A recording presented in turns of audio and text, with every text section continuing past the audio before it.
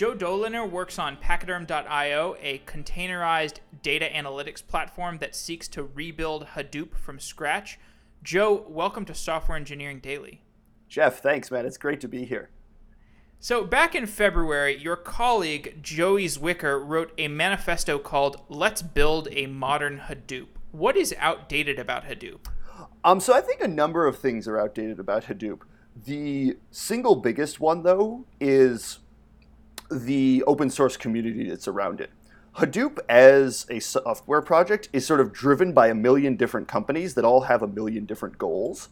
And so you don't get this cohesive API. You don't get a cohesive product that's really fun to use. I come from a background in databases. Before this, I was actually working at RethinkDB. And I saw firsthand how important it is to have a full cohesive product that was designed by one company that can be really compelling for people in their use cases. So that's sort of at a high level what I think is outdated about Hadoop. From a software engineering level, I think what's outdated about Hadoop is that they basically had to create all of the distributed systems code from scratch to build it, because nothing like that existed now. So they have their own schedulers, right? They have their own discovery services and Zookeeper. All of these things are generic distributed systems primitives that you want to have somebody who's really dedicated to making them good, and making them just sort of generic and good for general use cases. So in our system, we have a ton of off-the-shelf distributed primitives that we get to use. We get to use Docker containers. We get to use etcd. We get to use Kubernetes, which is, of course, a scheduler from Google. All of these are really, really good at covering that use case. And so we can tie them together into something that can nail our use case. Interesting. So one interesting quote from that manifesto is that Facebook forked Hadoop 6 years ago and have since kept it closed source. And in the interest of motivating this conversation, what was Facebook's reasoning for forking Hadoop? So we actually had a meeting. We've had meetings with several Facebook people where we talk about their fork of Hadoop. There wasn't one single sort of compelling reason. It was really just like a bunch of little things that didn't quite fit their use case. And like they just needed to have control over all of those little things for it to really be usable for them. But things sort of just slowly drifted apart. And when you talk to them about why they can't merge the things together, like there's no big like ideological difference. It's just that this would just be too many man hours at this point. So essentially what you're saying is that this ecosystem has gotten so big and so fractured that this is what calls for starting over from scratch. Absolutely, yes. And so to give you a very concrete example of this, I actually have some experience running Hadoop at Airbnb. And when we were running Hadoop there, we experienced a huge number of outages that came from Zookeeper, which is the sort of discovery backbone of the Hadoop ecosystem.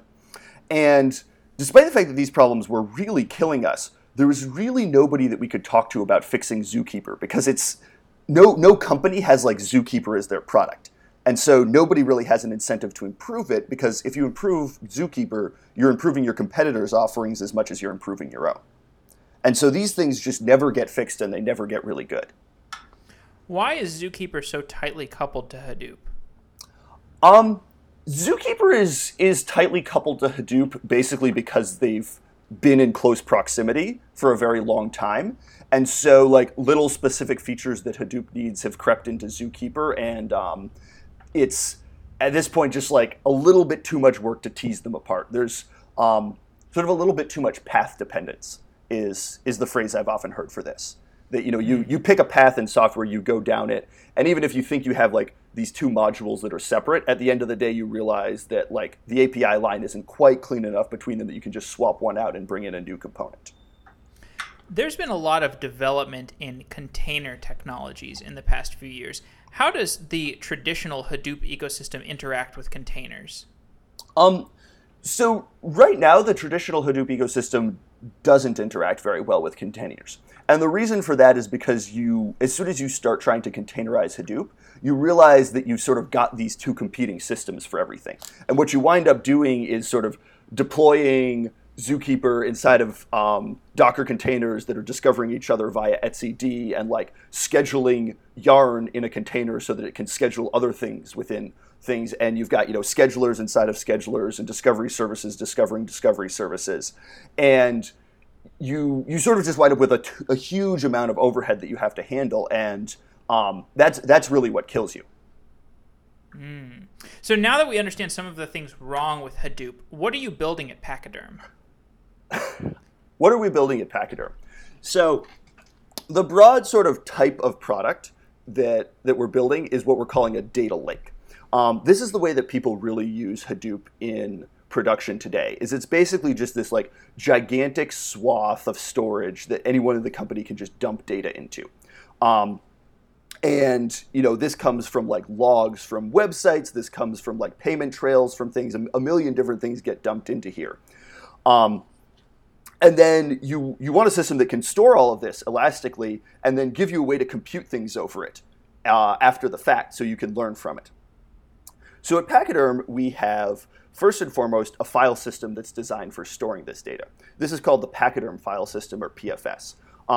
It's sort of isomorphic to the HDFS, the Hadoop file system in the Hadoop ecosystem.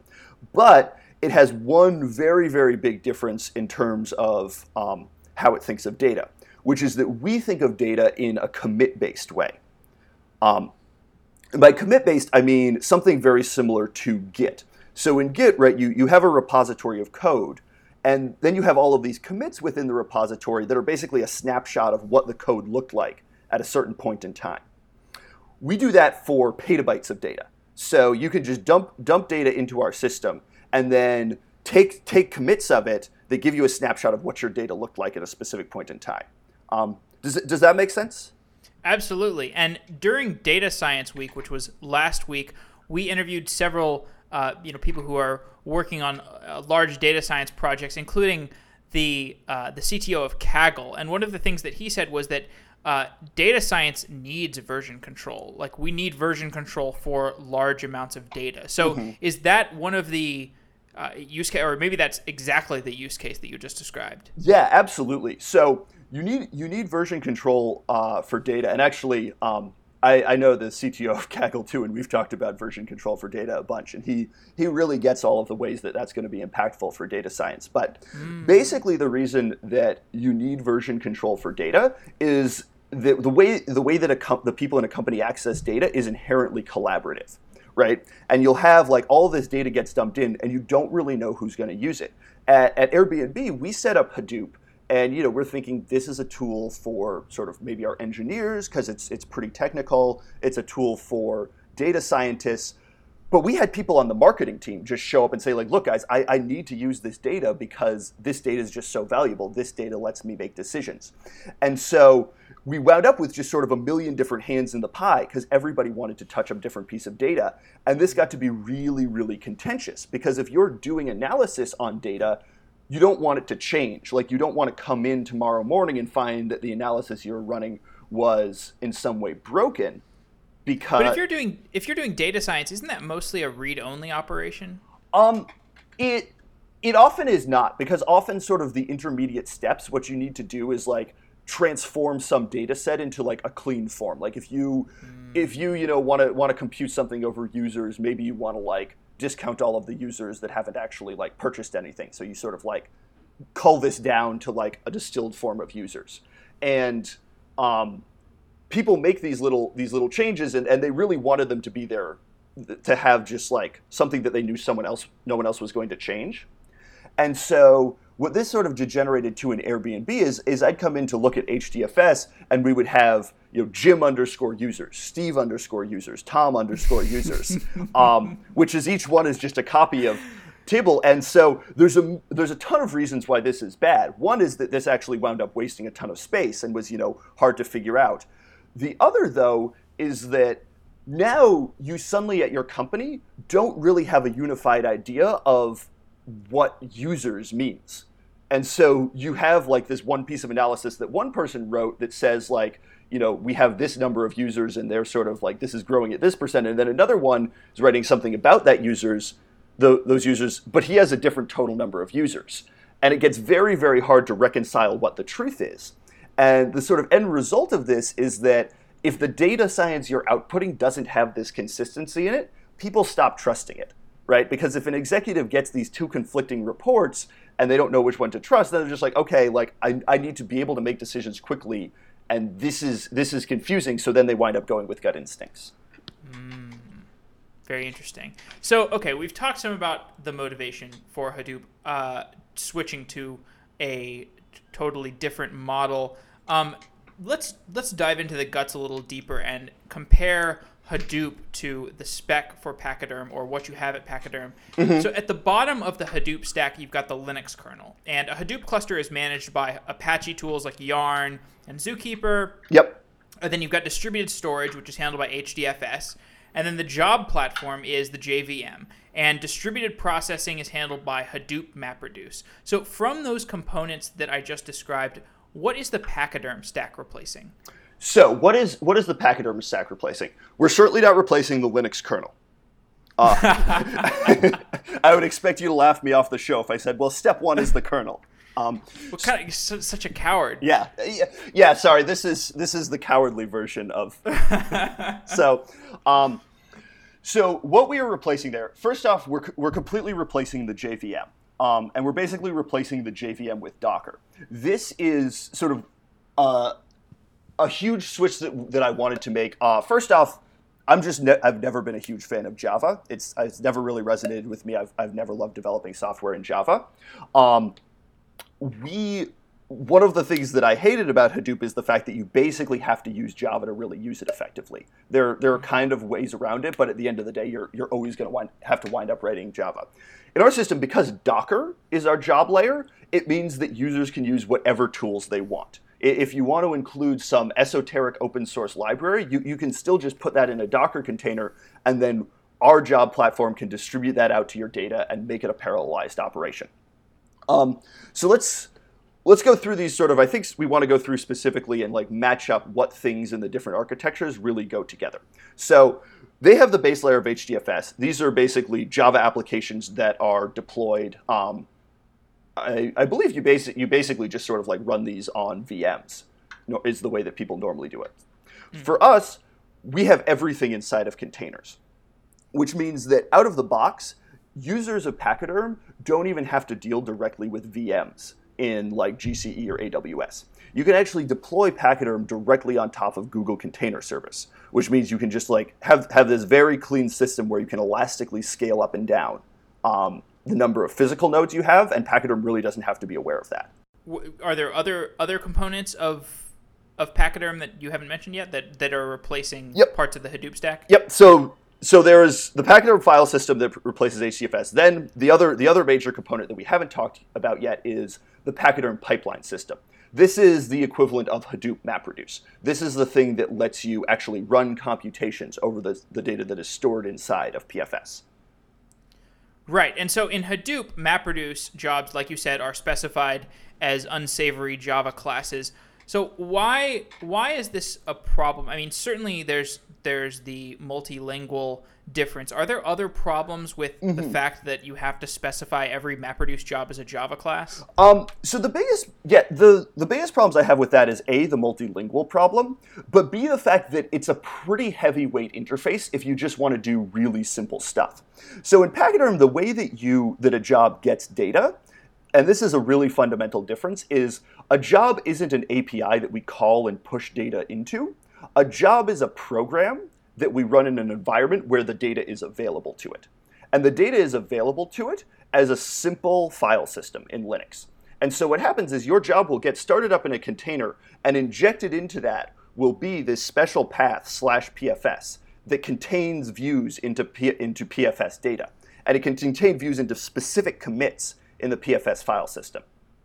Just to expand on that a little, what's really powerful about that is that people know how to do a bunch of things just out of the box with like files in a file system. So for example, if you have just like a huge amount of data in PFS and you want to just grep through it to see like find all the occurrences of a name or something, you can actually just use grep. And that job is literally just going to be spelled out as PFS run grep the directory where the data is, like /PFS/users. And that will now output, and that will run in a distributed way. We can distribute that across thousands of machines to just run this simple like shell command. So rather than using a Java API, you can just use the Linux command line APIs that we're all familiar with. Right. And what's particularly valuable about that as well is that it makes development a ton easier. Because if you're trying to write Hadoop jobs, then basically the only way to test if your job works at all is to fire it off to the cluster and have it execute the whole thing and make sure that works. For us, if you're developing something locally, like you can mount in a PFS file system using Fuse onto like your local machine. You can actually mount it onto a MacBook Air. And you've just got a folder in there that looks like it has 100 petabytes of data, but it's actually networked and everything. But then you can actually run that grep just on local data in your own shell and see if it works. And the environments are just exactly the same because they can be packaged up in Docker containers. So developers are really just right in the front seat of controlling what they're doing with the system. So what are the other advantages of using Docker? I mean, do you get any space advantages? Is it cheaper to use Docker containers rather than using the JVM? I suspect that like for pure space advantages, I don't think that Docker quite really wins out there. Like I think that sort of the fixed cost of a Docker container is not notably lower than the fixed cost. Well, I guess actually, though, you don't need to spin up a separate JVM. And I don't know right now exactly what the memory footprint of the JVM is. Although, no, I guess when Hadoop MapReduce is running, you're going to still just have one JVM per machine. So I think that you might be paying a small extra fixed cost for using these Docker containers.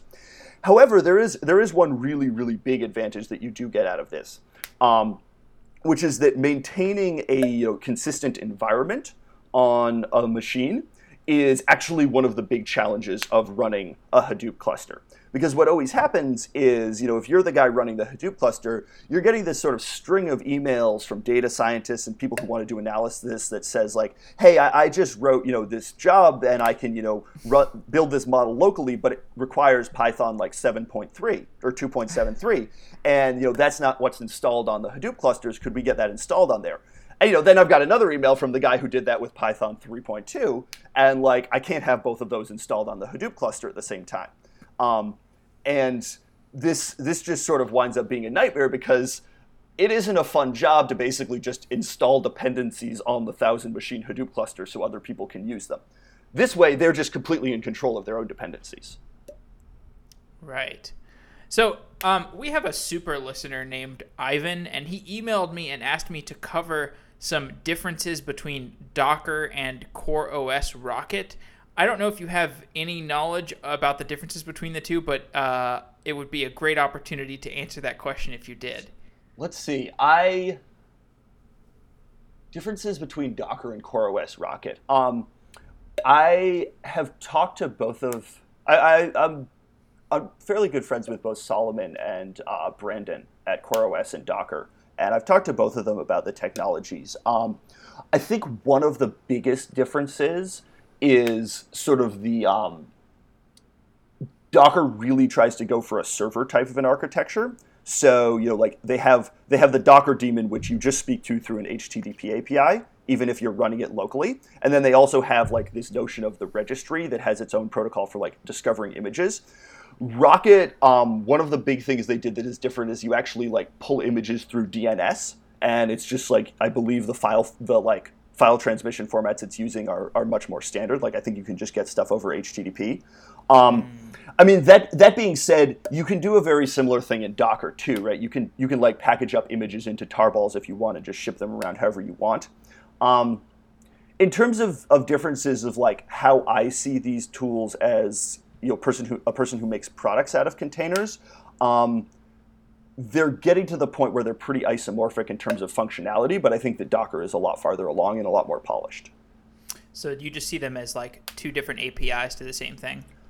Yeah, I mean, I recognize that that's like a bit of an oversimplification. Like if you really dig into the details, there are those differences, but I think that for the majority of users is probably a pretty good way to see them. It certainly works okay for me. Why is it an oversimplification? I mean, not to get too deep into the weeds, but I am curious. I guess I'm more saying that I'm more saying that I think it's probably an oversimplification, just because I'm sure Okay. if you talk to those authors, of the actual people who are writing that code, they could tell you a million like architectural decisions that are different, and they'd have like very, very compelling reasons why these are actually important and they actually matter. They're just, I think, not quite things that I understand yet. Okay, interesting. So let's talk a little bit more about the distributed storage aspects of Hadoop and how that compares to PFS. So what are the problems with the Hadoop distributed file system? Um, So in terms of data model, I think that the paradigm of having copy on write data is just sort of like a step up in terms of power, and I think it's a really big step up in terms of what people want to do. So that's sort of a feature difference, not a like quality of implementation difference, I guess. So copy on write, that would be PFS's That strategy. Right. That is really the thing that, if there's one thing in PFS that I think really sets it apart and is really the new idea, it's this idea of, copy on write storage for big data. Because it pushes versioning. Right. It pushes versioning. It allows these use cases to exist. Right. In terms of the actual implementation of the architecture, one of the biggest things looking at Hadoop that I didn't want to do was have an equivalent of the name node. The name node causes, I think, more pain than any other single component of HDFS. And basically, the role of the name node is that the name node keeps an association between files, as a user thinks of them, and locations in actual servers that they can where those things can be found. Or actually, it might be an association from block names to that. There might be another layer of indirection in there. But the reason that this is a problem is that every single time that you want to do a write to HDFS, you need to talk to the name node. And the name node is, you can't distribute it and have like a bunch of different masters for the name nodes that are all covering a different part of the file system. And so if you're writing a bunch of very small files into HDFS, you wind up swamping the name node, and performance just grinds to a halt. And this gets really, really bad in a multi-user system where like one person is writing a ton of little files, and that just like screws over everybody's computations. So in Pachyderm, we have no equivalent of the name node. What we have instead is that we basically lay out all of our data into shards in basically a static configuration. And then for any piece of data that we want to store, we can hash the name of it, and we can go check in this layout information to see which server we should go to talk to. But because this is compiled down into just like a static, data structure that's mapped out, we can save that in etcd and have this, consistently available thing that's visible to everybody, and they can just go in there and find it. They don't have to swamp the name node. Was this a home-brewed way of doing things, or is this like an implementation of some kind of research paper? This is a sort of somewhat homebrewed. It's sort of a tweaked form of how Colossus does this, is what it's most similar to. And what is Colossus? Colossus is Google's HDFS. It's actually the second version of Google first had Bigtable, which is also called GFS, I believe. I may be mixing those up, but the second version of their file system was called Colossus, which is what's still in use today. And they lay things out in something that's fairly similar to this.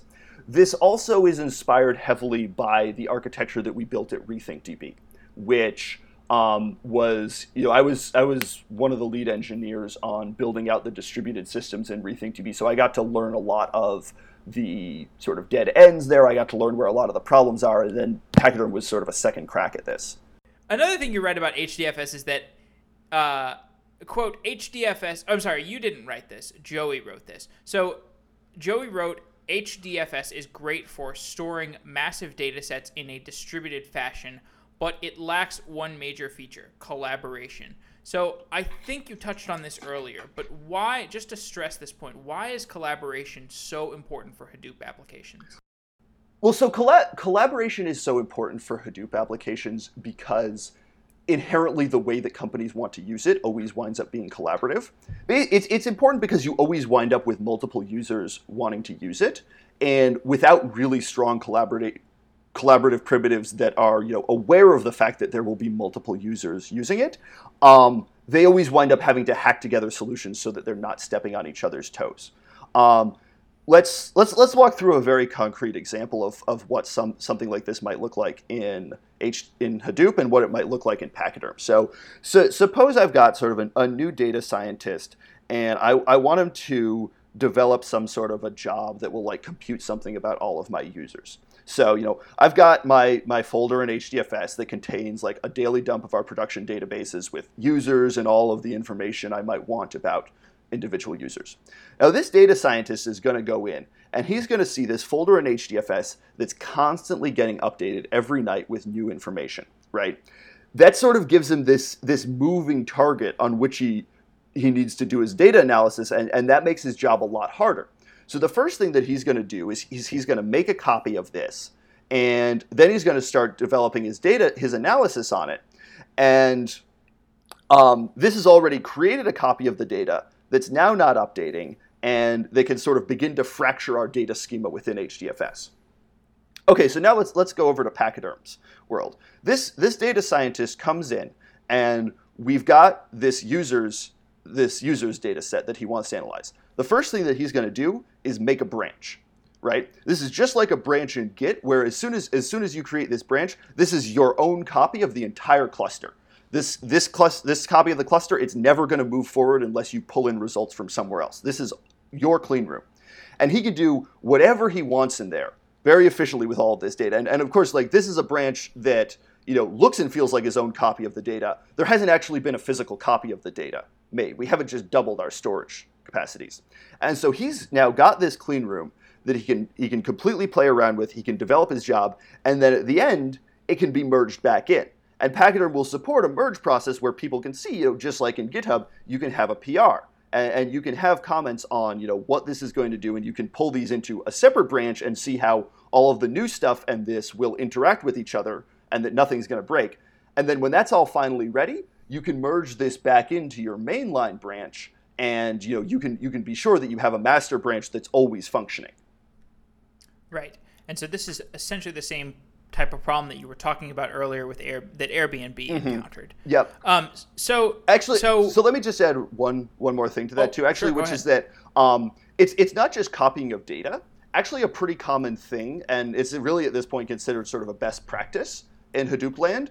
Most companies actually run two entirely separate clusters, and they have sort of the one like production-ready cluster where for jobs to be deployed on that cluster, they have to go through like a really, really heavy review process to get in there. And then they have the other cluster where people can basically run anything that they want. And keeping these two in sync, or like keeping moving the good things from the dev cluster over into the production cluster, is this like huge manual process where what you really want is just the ability to control what's getting merged in and run where. Right. So how does the PFS, the Pachyderm file system, how does this compare to Git? That is a great question. How does this compare to Git? So Git really made a number of sacrifices. Git made a number of things that limited sort of the total size that a repo could be. First of this is, I believe, Git's sort of built-in diffing algorithm is using line-based diffing. And so this makes it really, really good for the use case they wanted to nail, which is source code. But it means that if you're storing binary stuff in Git, you frequently just degenerate down to storing a bunch of different copies of it. There's also the fact that, it's Git has no notion of like distributing out a Git repo across multiple systems. But the truth is that it's actually very similar to Git, and that's very intentional. There's this blog post that I absolutely love called, it's titled "Who Needs Git When You Have ZFS?"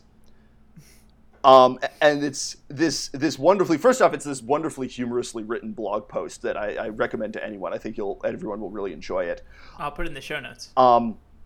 And it basically is this guy laying out exactly how you can implement all of Git's semantics using the ZFS primitives.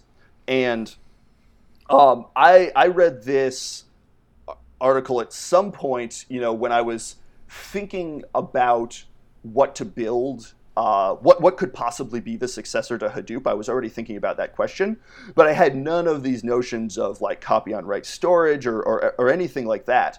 And so when I saw this, I thought that's super, super cool. And if I put a distributed layer on top of one of these file systems, then all of a sudden I've got a system that is distributed, Git for huge amounts of data. And that just sounds really, really cool. That sounds like something that should definitely exist. And that was really sort of reading this blog post was, I think, that first like eureka moment where I started to see the system that Pachyderm is now. Interesting. Let's talk some about cluster management. So distributed computing requires cluster management tools to let you manage machines that are used for data storage and processing. And Hadoop uses Yarn typically, which handles job scheduling and cluster resource management. And Hadoop also uses Zookeeper, which provides the highly reliable configuration synchronization. So how big of a weakness is it that Hadoop is so tightly coupled to Zookeeper and Yarn?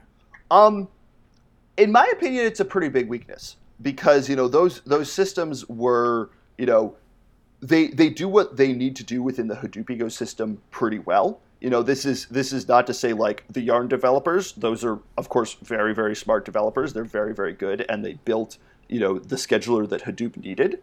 But being able to use a general purpose scheduler just always opens you up to like letting it being a tool that is much more polished and many more people know, and being a tool that is sort of ready to be used by other things. Like you wind up with this very clean API if you use an external scheduler off the shelf. So I think that those are sort of some abstract, high-level reasons of why this will be a weakness. The very, very concrete reason that I feel that this is a weakness is because now that things like Kubernetes exist, which is the scheduler that we're using, this is a scheduler that's written by the scheduling experts at Google. The scheduling experts at Google are, in my opinion, understand scheduling better than anyone else in the world. And they have built a scheduler that is incredibly powerful and incredibly just like gives us these incredibly high level primitives to work with, and not being able to use that is a huge weakness. So could you talk more about Pachyderm's solution to cluster management? Yeah. So our solution to cluster management is to use off the shelf good cluster managers. So we basically right now we're deploying everything on top of Kubernetes. And we found Kubernetes to really just be the best way to schedule stuff. They give you a few very simple, very, very powerful primitives with which you can do whatever you want in with a distributed system, but which let us do exactly what we need to do. And so this really means too that like you can go in and see, if you understand Kubernetes, you basically understand how to turn all of the knobs within Pachyderm of like adding more storage, removing more storage, how you co-locate things. This is, a really good example of this is, in Hadoop, it's this very internal sort of magical thing that allows them to achieve data locality, right? Having a computation be on the same machine as the data that it's processing. In our system, data is scheduled by a pod in Kubernetes. It's located somewhere. And a computation is also a pod in Kubernetes that's located somewhere. And if you want data locality, then you use Kubernetes locality to make sure that these containers get scheduled on the same machine. And now you have locality.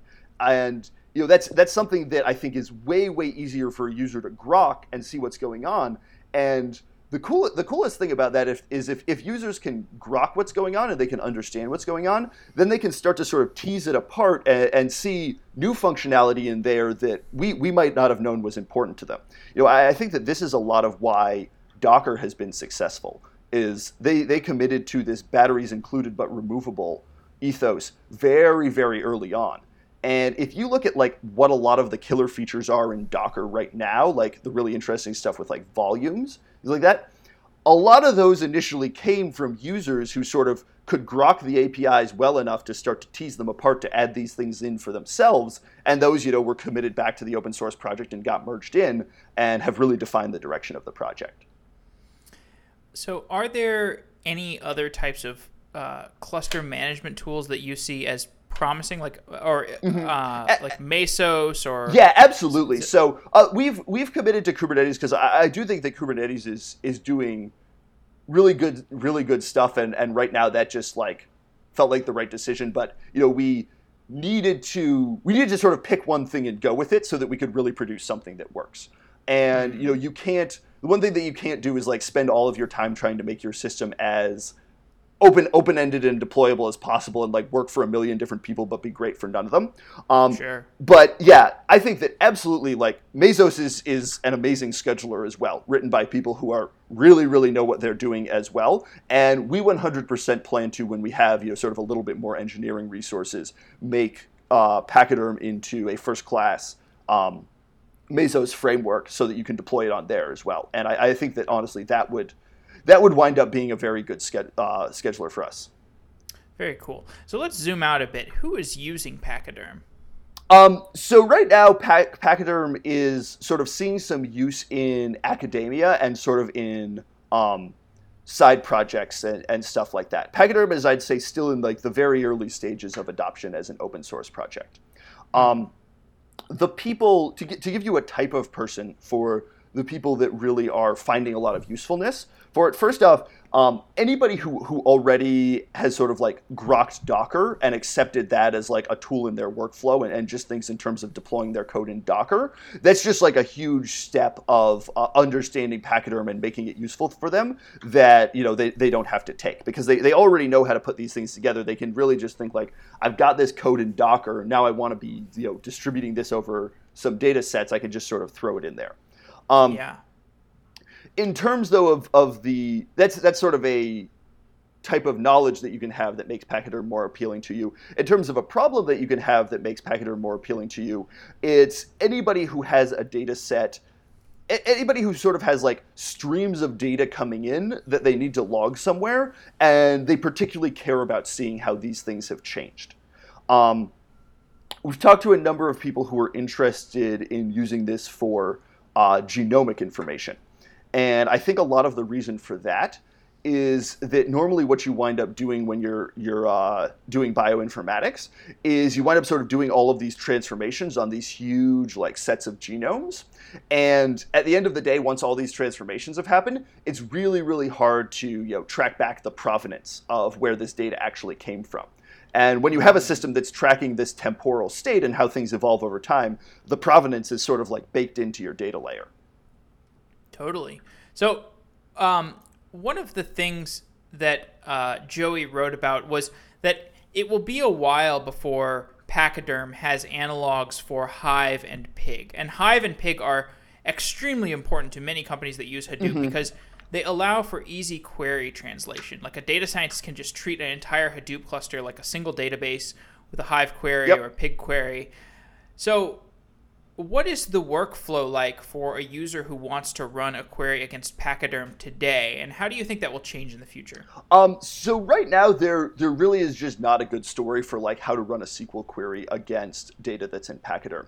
The way that I think that that's going to change in the future is, my hope at least is we're going to go from a world in which we have a bunch of different competing solutions for storing data, we have Postgres and we have MySQL and we have all of these different things that have their own notions of distribution and they have their own replication protocols that they speak between their own nodes. I'd like to go to a much more generic solution where we can take sort of streams of data and we understand how to produce them and how to recombine them.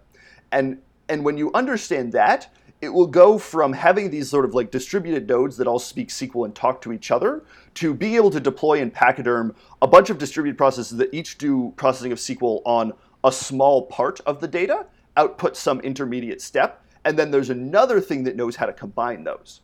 And then you've created sort of a SQL engine that's agnostic to the distributive primitives that it's using.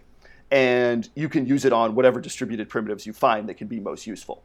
And so there's actually already starting to be some of this stuff for like very specific use cases. So like PG Shard is an example of basically a program that will allow you to take multiple Postgres databases and it will talk to each of them and stream data out and then recombine them such that this looks like one big Postgres database that you're talking to.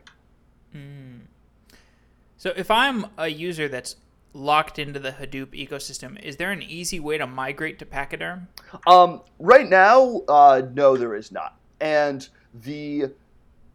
that is going to be a very, very hard problem because there are a number of sort of people and companies in the world that I would call Hadoop users.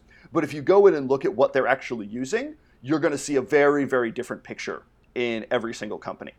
And so this is kind of going to be, this is the same thing that people always say about Microsoft Word, how there's a billion features and each person only uses 5% of them, but it's a different 5%. And so making the thing that can just migrate someone from Microsoft Word, unless you have all of those features, every single person is going to have that one thing that they think is super important that's missing. Well, but on the bright side, things are pretty frothy right now, and there's so many new companies cropping up. I mean, if you can show that Pachyderm is decisively better for greenfield development, then people will just start adopting it. That's our big bet. And I have a very strongly held belief that there are a lot more people who have the problem that Hadoop solves than there are people using Hadoop. Which is to say there's a lot of people who want to be using Hadoop that aren't. And the reason for that is just that Hadoop is a big cost to set up. I talk to companies every day who say, we have a problem that we think Hadoop is going to be our end state. Like as T goes to infinity at this company, we will be using Hadoop. But the costs are just too high right now. And that's 100% what I saw at Airbnb. At Airbnb, we thought we were going to set up a Hadoop cluster. We had one guy who was like, okay, go set up our Hadoop cluster for us the same way it's like, okay, go set up this database, and now we have a database. 2.5 years later, this was a team of 20 people, and we still weren't quite to the point where we felt like, yeah, we're using Hadoop and we have it under control and it just works for us.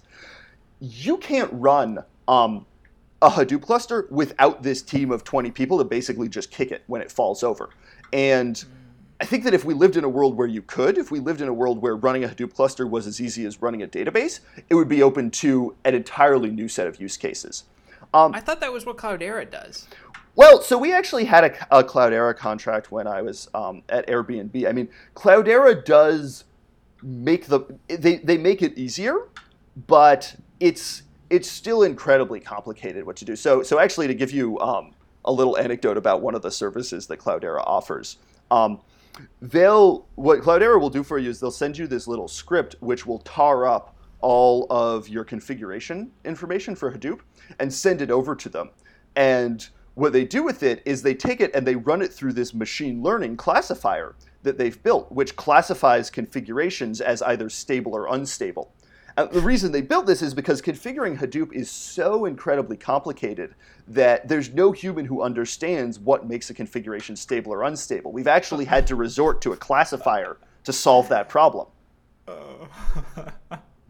That's funny. And so yeah, Cloudera definitely offers you a lot of really good resources to make running Hadoop easier, but I don't think that they're solving the fundamental problem there. I think that to solve that problem, you really need a big leap forward. The analogy that I actually like the most for this is mainframe computers. So it used to be that computers were these mainframes that companies had in rooms, and there was no such thing as a PC. And at that time in the world, people sort of assumed that the idea of an individual owning a computer was ridiculous. Individuals had no use for computers because you couldn't see the use when it was impossible for them to use it. As soon as those costs came down and there was such a thing as a PC, turned out that, oh yeah, this is something that's useful to just every single person on the planet. Right.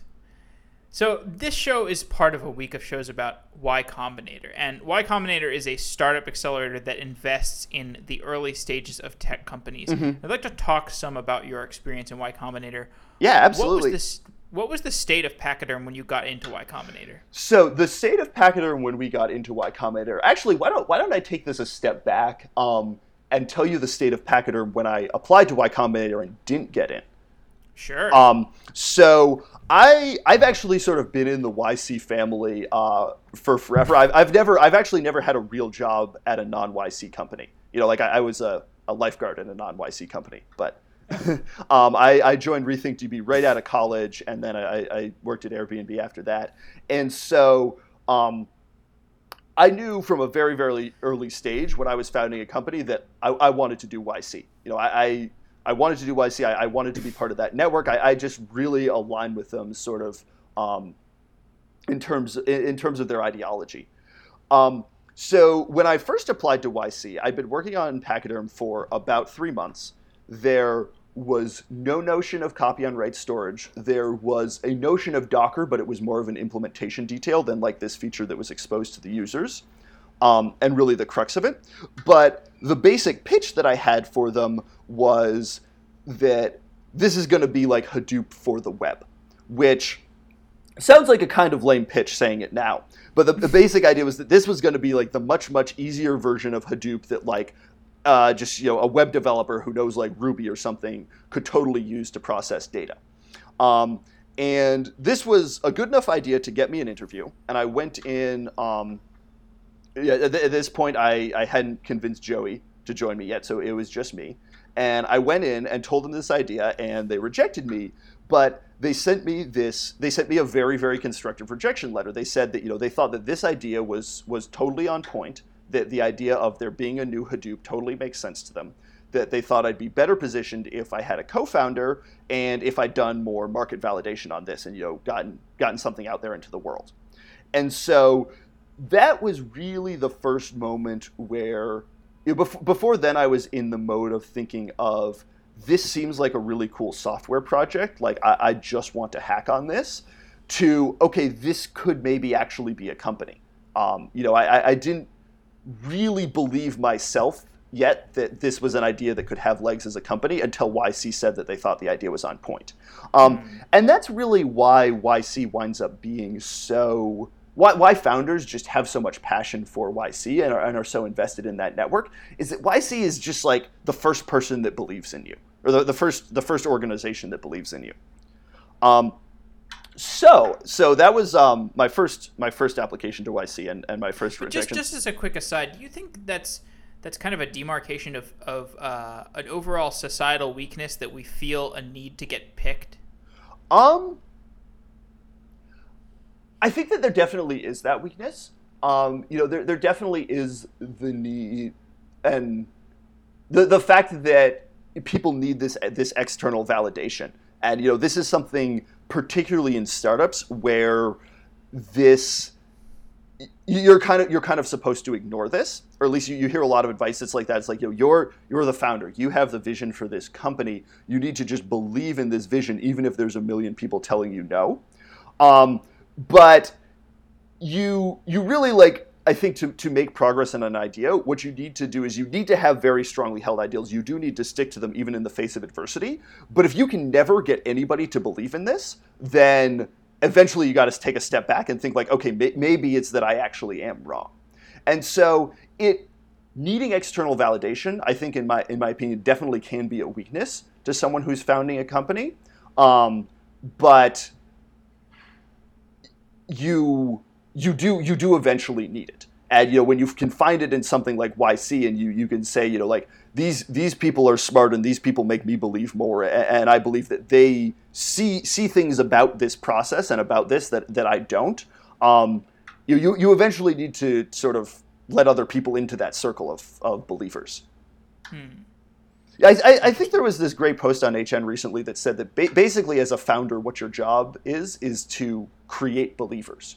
And that doesn't mean that if somebody doesn't believe, you're not doing your job, you failed, but you do somewhere in the world eventually need to be creating other believers. There's never been a company that went from like foundation to IPO with just your belief on it and still nobody else in the world believed. Obviously. Right. Okay. So sorry to derail you. No. So once you actually did get into Y Combinator, did you have a part of Pachyderm built? Yep. So after I got rejected, basically, I took a step back.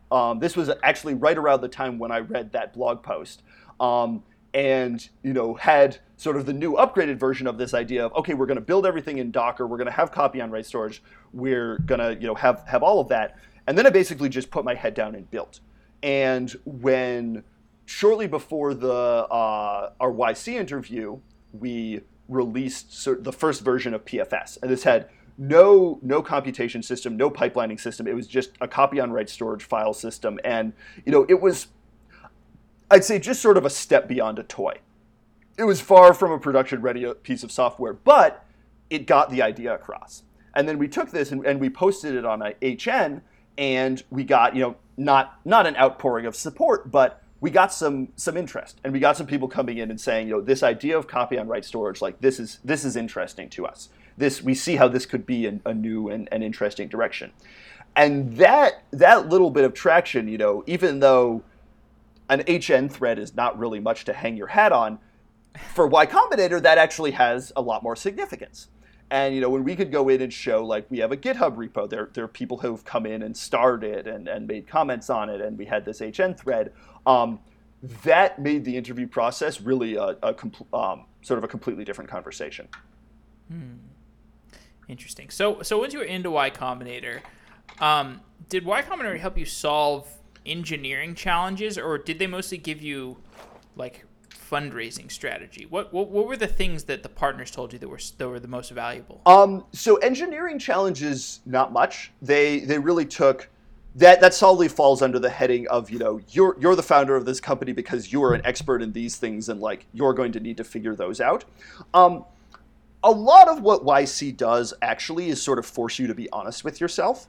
And that's actually one of the really hard things about running a company, is that you're so emotionally invested in it, and you're so just like tied to the performance that it gets hard to know when you're deluding yourself. Like something good happens, like somebody reaches out and they're interested in using the product, and this can be anywhere from like, okay, that's cool, somebody's interested, that's a good thing, to, oh my God, we just got a customer, we're totally set. And you get sort of a million different things in between this, and YC is very good about you come in, you tell them what you've accomplished for the week, and they'll say like, okay, that's that's good, that's actual something that's going to matter to investors, that's something that actually matters to you. This other thing, like, no, that's not good, that doesn't really count as progress. And just sort of forcing you to do those checks. The other thing too is there's just sort of a million different things in running a company that you kind of have to get yourself like thinking about it and comfortable with. So like one of the things that YC partners do is just every single week in YC, they come in and they ask you what your costs were and what you spent money on that week. And they're just doing that because a lot of people come in and they found a company, and suddenly they have this like pool of money, and they don't really spend it wisely. They don't really grok the difference between, this is the company's money that we use to build the company, not my money. And just like being those training wheels and making sure you don't make those mistakes is actually like hugely valuable. What was the most counterintuitive advice that you got at Y Combinator? What was the most counterintuitive advice that I got at Y Combinator? I think the most counterintuitive advice that I got at Y Combinator was the advice that I got from Paul Graham. So Paul Graham is kind of, I would say, emeritus from YC at this point. Like he's, you don't get like weekly office hours with Paul Graham. Each company gets one set of office hours with Paul Graham over the course of YC, and that's it. And so, it was like this big, like valuable thing, like, oh my God, we get to meet and talk to PG about this. And I was thinking that PG would have all of this advice about sort of the broad direction of the product and, where this company could eventually be. And in fact, he had the exact opposite. Basically, what Paul Graham said is like, okay, like the broad like goal for where this company could be, the idea of replacing Hadoop, like that's there and that's good and that's a place that you would want to get to. Your biggest challenge is going to be staying alive until then. And so what he told what he told us to do is he said, basically, I want you guys to become sales engineers. I want you guys to just go out and talk to customers, and I want you to like not implement anything unless there's a very particular, like, this person is asking for this thing. And he wasn't saying like, this is your job now, this is what you'll be doing for the rest of the lifetime of the company. But he told us that we needed to do this right now during YC, so that when we walked in to talk to investors, we would have, this huge swath of customers that we could refer to talking to them about. And he also... That's good advice. Yeah, it was fantastic advice. And he also had us with companies, when we got to the point where we were saying like, okay, these ideas are making sense to the companies. This is really a product that they might be interested in. Unfortunately, we can't just magically over the course of YC complete a full Hadoop replacement with two guys. You just can't do that. And so we can't just sell them this product. But what we did do is we got them to sign letters of intent. And I had this totally walking into like the YC. I just had this attitude of like letters of intent are like sort of BS. That's sort of just like fake, not real revenue. It's like someone sort of is like too nice to say no revenue. Yeah. But that's not the way that investors think of them at all. Basically, what investors think of them as is this is a piece of evidence that removes one particular type of risk, which is just there's nobody in the world who even has the slightest bit of interest in this. And even this, the difference to them between a product that you have a founder telling you this is going to be good, this is people are going to want this, to a founder telling you this is going to be good, people are going to want this. But I really wanted to check that hypothesis for myself, so I went and talked to these 100 companies, and these 50 of them didn't want this, these 50 of them did, and these 25 of them wanted it so much that they were fine signing letters of intent about it. That is... It's 0 to 1. Right, exactly.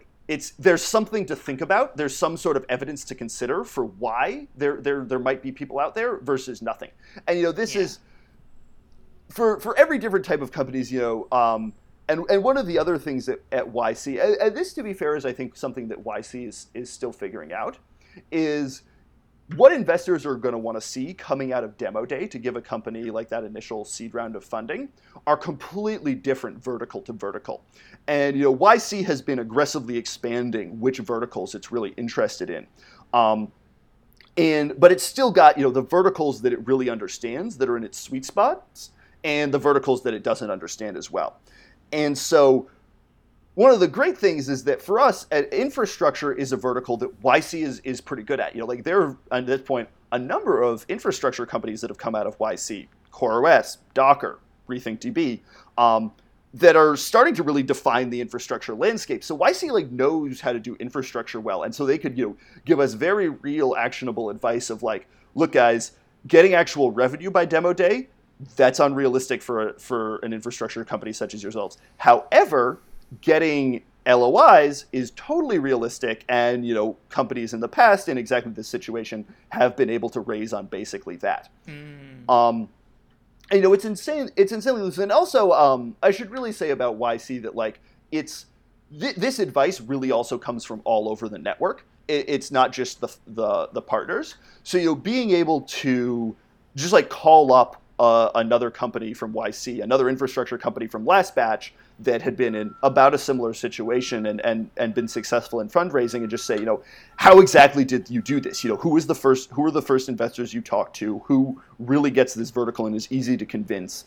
And investors are sort of these this wonderfully nested structure wherein if you can convince one set of investors, oftentimes that set of investors can then convince another set of investors, and sort of all the dominoes start to fall. And that's sort of exactly how we approach fundraising, and it worked really well for us. Okay, that's funny. Okay, can I ask you one more question? Yep. If Cloudera came to you tomorrow and offered to acquire you for $12 million, would you do it? Absolutely not. Okay. Is there a number? So... Sort of I went to the University of Chicago, so I have this sort of somewhat theoretical notion of economics, which would tell me that there has to be a number. Though, maybe not actually. If we're thinking about if I'm thinking about myself as a rational person, I have a certain amount of value that I derive from running this company. I really like running a company. there might not be an amount of money that's more valuable to me than running the company, in which case, like, no, there is an amount. Yeah. That being said, as soon as you get to really running a company, it's not just you anymore in this decision. There's other people who have equity in this company and who bought into this company under the premise of like, look, we understand that this is your company, we understand that you have this vision, but at the end of the day, we are trying to make money, and if Cloudera makes us this huge offer, you have to take the money. That being said, I think maybe the more interesting part of this question is like the specifics of like Cloudera making this offer.